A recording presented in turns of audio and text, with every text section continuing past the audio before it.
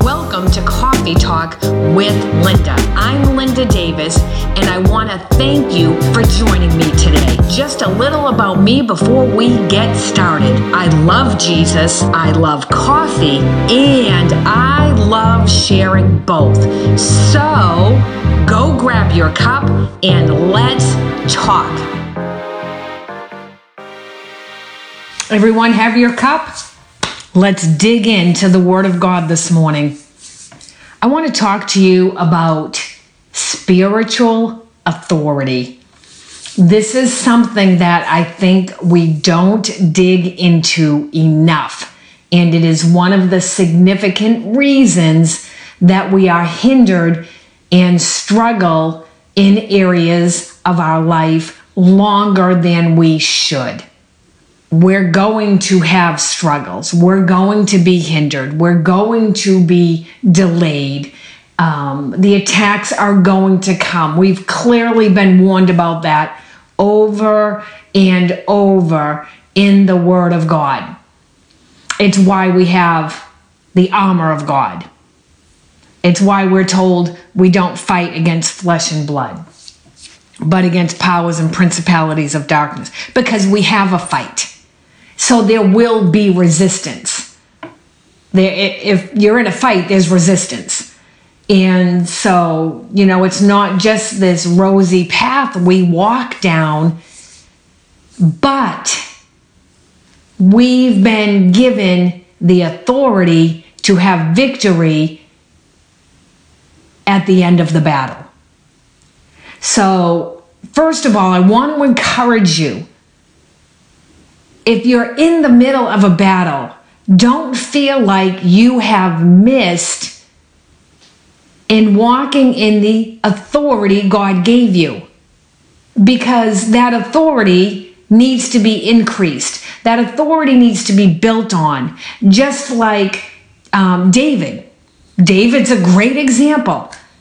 He never would have had the faith, the trust, the confidence, and the boldness even to go and stand against Goliath, rejecting Saul's armor, knowing he was more comfortable in his own armor, had he not already been victorious in some smaller battles, yet big battles at the time.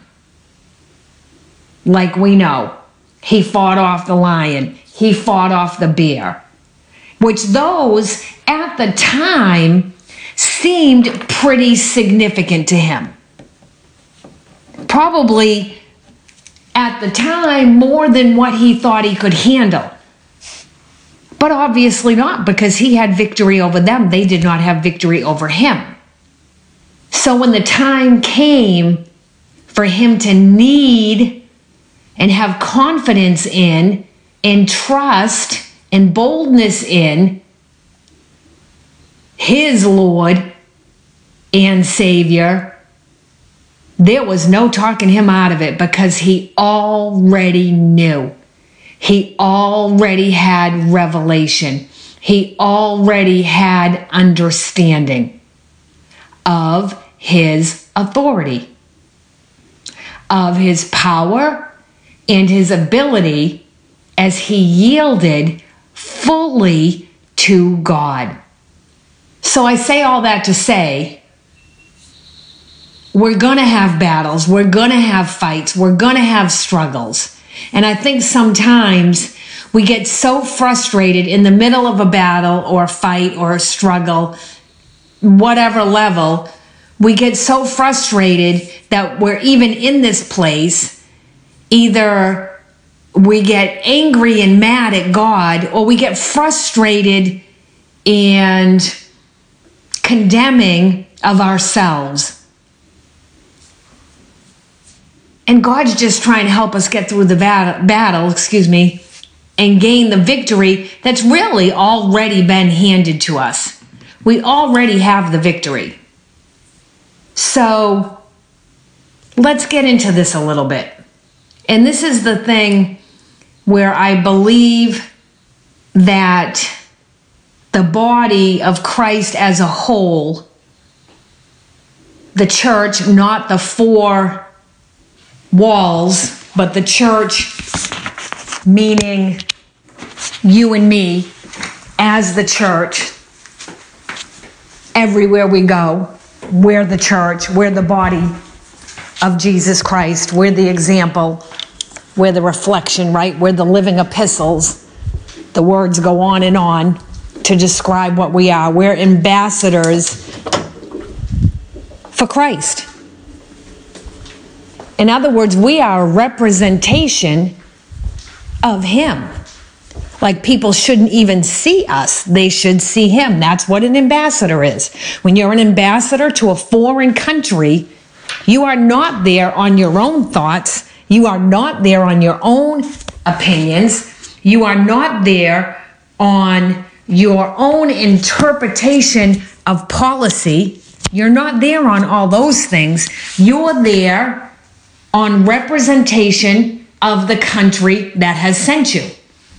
You can't say, I don't agree with this treaty that was established, or I read it differently, and so you can enact out of those places. That's not how it works when you're an ambassador. When you're an ambassador, you know what the country you represent stands for and meant, and that's what you walk out, and that's what you defend, and that's what you act upon. So we, as ambassadors of Christ, have been told something significant by Jesus Himself. Jesus left us, or spoke these words, and we've seen glimpses of this, but we haven't seen this in action. And it's this. In John chapter 14, verse 12, I'm just going to go over there real quick just to get it exactly right. But it's the greater works than these. That when Jesus said, the things that you've seen me do, the things that I have already been doing, you'll do even greater. Why? Why does it say that? Why will you do the greater? This is in John 14:12. I'm not sure if I already said that. Because we believe in Him. That's me kind of paraphrasing it, but I'm going to read it exactly to you. And this is in the Amplified. I assure you, most solemnly I tell you, if anyone steadfastly believes in me, he will himself be able to do the things that I do. Have you done the things Jesus did? We got to ask ourselves that question. Have we done the things that Jesus did? Are we doing the things that Jesus did? Because He said, those that believe in Him will do those things. So what's missing? Our spiritual authority. That's what's missing. And as a matter of fact, He goes on to say, He will do even greater things than these because I go to the Father. Even greater. Now, I don't even think I'm doing what Jesus did. Never mind the greater. Now, some of the things that He did, I've done. He cast out devils. I've cast out devils. He's prayed for the sick and they've recovered. I've prayed for the sick and they've recovered. I certainly haven't told any Lazarus to come up out of the grave. I certainly haven't rubbed any mud on a blind man's eyes and watched him get his sight. That's just the beginning of the list. I certainly haven't had any water sitting on my table that I've commanded to change into wine. I haven't turned a little bit of fish and a few loaves of bread into enough food to feed 5,000 people. Plus, actually. So, I and you, unless you've done these things, must not be walking in the fullness of the authority that we've been left with. Because Jesus said, in I think it's Luke chapter 10, Yeah, let me just jump over there real quick since we're right here. In verse 19, that he's given us the same authority that he had. Now, he tells us we're going to do greater things than him. And he doesn't just leave us there. He equips us to do it by giving us the authority we need to do it. Behold, it says in Luke 10:19. Anytime you see that word, behold, in the Bible, it basically means listen up. Pay attention. It's like, waving your hand in front of someone you're not sure is listening to you and going, hello. Just want to make sure you're paying attention here right now because this is important. Behold. I have given you authority. It's already done. And power, by the way, to trample upon serpents and scorpions and over all the power of the enemy.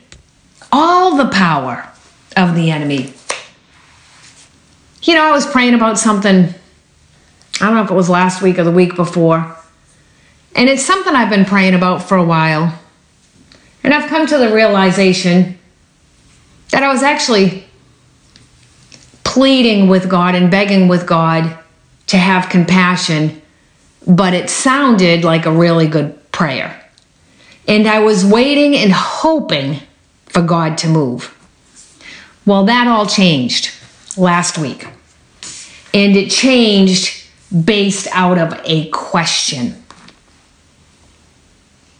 from God himself. Do you love when he asks questions? This was his question. Why don't you just use your authority? Why don't you just use your authority? Well, you can say whatever you want. But pretty much God was challenging me. Like, what are you doing pleading this over and over again when I've already told you to bind up on heaven what's bound, up on earth what's bound up in heaven and loose on earth what's loosed in heaven, and you're not doing it. You're asking me to go in and do something on your behalf. And you're not binding and you're not loosing anything. And he didn't say all that. But that's what he was saying in that question for sure. Well, great. That was really not what I wanted to hear, but it was truth. And you know what? It's the truth that sets us free. So, can we hear truth and be set free from it? Or do we hear truth and get offended by it? Because God always functions out of a place of love. Why? Because he is love. He can't function out of any other place. So, when he was asking me that question, I could have got defensive. I probably could have even dug up some scripture to speak against him. But if he's love, then I'm supposed to be love because he's in me. And one of the things that love does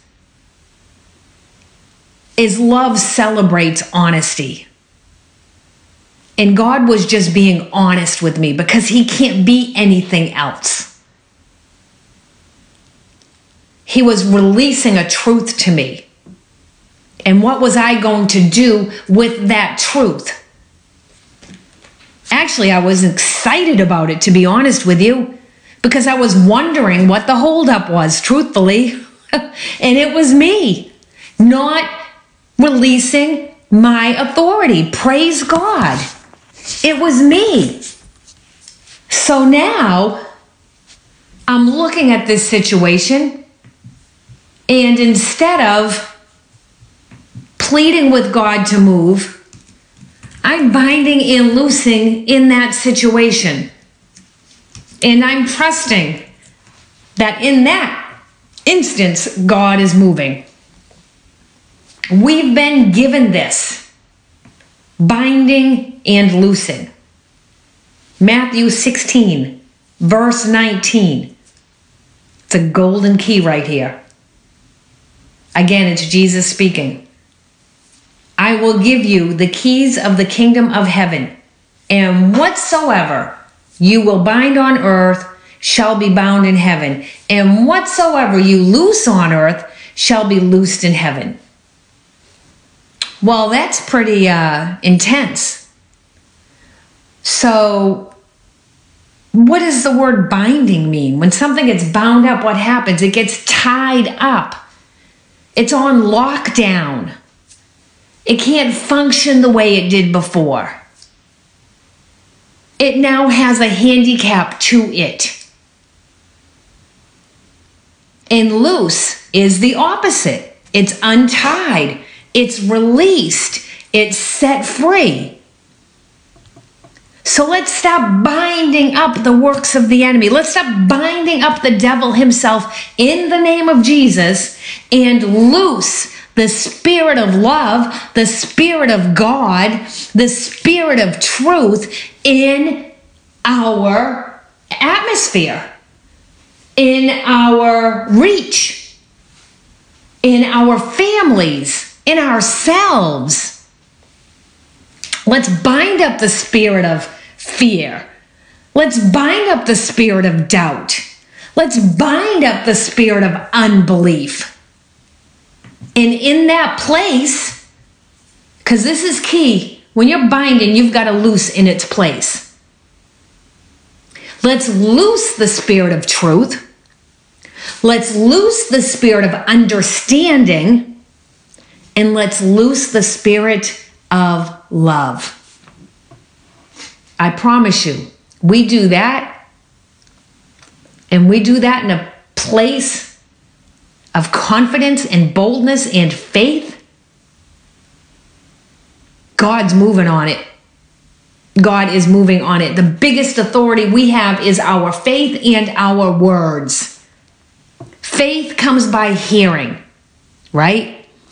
That word hearing translates out to understanding. Faith comes by understanding. Because I know some people that have heard and have heard and have heard once again, but they waver or they lack in their faith. And I've questioned that. Why? They've been doing this thing a long time. Where's the faith?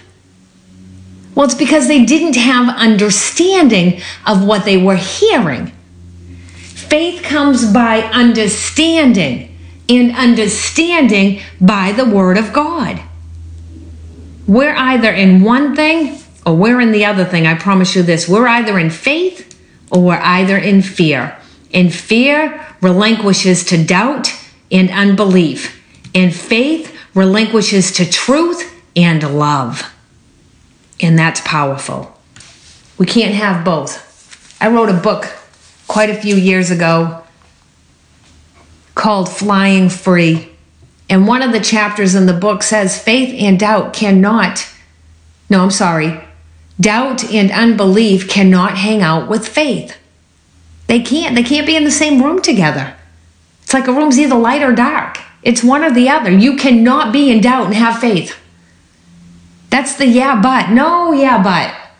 Right there, you're in doubt. God's going to do this, but. No. Use your authority. Bind and loose. We have the authority to do it. We speak it into existence. In Romans, it tells us, Romans 4:7, call those things that aren't as though they were. According to the will of God. But you know what? Even according to the negative. And we can defeat and beat somebody up by our words and literally change their life. and we can encourage and edify and lift up and literally change someone's life. Are we calling people what we want them to be, or are we calling them what we think they are? You can bless and you can curse, all with this magnificent thing called a mouth. Right? Death and life are in the power of the tongue. So I'll even say this. Let's get back to, myself included, let's get back to the binding and the loosing in the authority that we've been given so that the greater things can come forth. That's really good. I really am going to repeat that one more time because I want to make sure you did not miss that. Let's get back to what? The binding and the loosing that we used to do in the authority that's already been given to us. Already we have it. Already given to us. It's our choice. It's our choice. What are we going to do? Let's bind deception. Do you think there's anywhere deception needs to be bound up? My goodness. Let's bind up deception and let's loose the spirit of truth. Let's bind up offense and let's loose the spirit of love. Because I'm seeing such a lack of love from people that think they're walking in love, actually. No, actually, you're not. Do you know if you're stirring up strife, you're not walking in love? Do you know that's one of the abominations of God? One of the 7 abominations of God is the stirring up of the strife. I want to read that to you because people don't really, and it's a lot of it's all in the name of debate, truthfully. I mean, I've not ever seen so much debate as in on Twitter and Facebook. Now, if somebody's in error and you're trying to bring truth to them, that's one thing. But if you're just trying to debate, you're stirring up strife. Proverbs chapter 6 talks about this. And it says in Proverbs chapter 6 that there are 6 things the Lord hates, but 7 that are an abomination to him. And really, in the big scheme of things, they actually kind of look like a small deal, but clearly not to God. A proud look. God hates a proud look. A lying tongue. God hates this. Hands that shed innocent blood. God hates that. A heart that devises wicked imaginations. God hates that. Feet that are quick to run to mischief. God hates that. A false witness that speaks lies. So in other words, when you speak against someone else and it's not true. And here's the 7th one. Remember, it's 6 things that he hates, 7 that are an abomination to him. And the 7th one is him that sows discord among brothers and sisters in Christ. That's pretty powerful. Because it's not love. It's not from a place of love.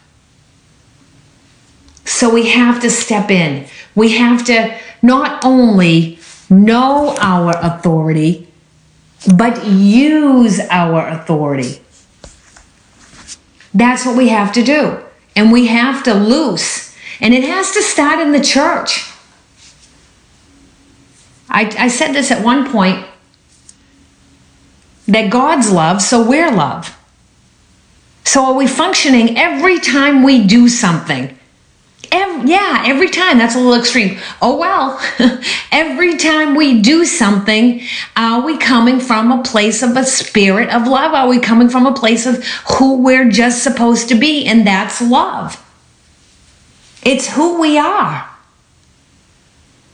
If God's in us, right? The kingdom of God is within us. That means love is within us. And every action and every word we speak ought to be out of a place of love. Are we challenging someone out of a place of love?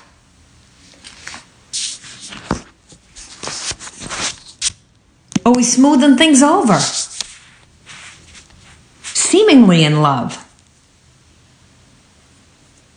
Love, if you go read it in the Passion Translation, these are some of the points of it from the Passion Translation. Love is consistently kind. These are the fruits of the Spirit even. Love is never jealous. It doesn't brag. Love is not easily irritated. Hello? We can all raise our hand on that one. Love is a safe place. Love never gives up. Love is compassion. You cannot sit there and say, I'm just not a very patient person. Then you're not, but is God in you or is God not in you? Have you fully yielded to Him or not? If you fully yielded to Him, then yes, you are a patient person. And if you have fully yielded to Him, then you can function in your place of spiritual authority. Because that's one of the things about spiritual authority, and it's a reason why we lack. We have to be obedient to God's commands. We have to be fully obedient to God. It shifts the authority in us. We have to yield and submit. Words that aren't popular words in today's day. But I challenge you to rise up in your spiritual authority. And I'm going to close with this analogy. If you have a car out in your driveway and Walmart is 4 miles down the road and you need groceries, are you going to get in your car to drive down to Walmart to get your groceries? Or are you going to walk right by your car and walk all the way down to Walmart, get your groceries, and walk all the way home and struggle and have it take twice as long and be difficult? Did you get the groceries? Yes, you did. Are they in your house now? Yes, they are. But it was more difficult because you had a car right in the driveway. And we do that with our spiritual authority. We leave it sitting in the driveway. And we're walking right by it in the midst of our struggles. And it's taken longer and it's much harder than it needs to be if we would just stand in and command and loose and bind and use the authority Jesus said we have. So go today. Bind up that deception all around you and loose that truth all around you. Bind up the enemy and loose the spirit of love in every area you see need in your life, and watch the shift just take place.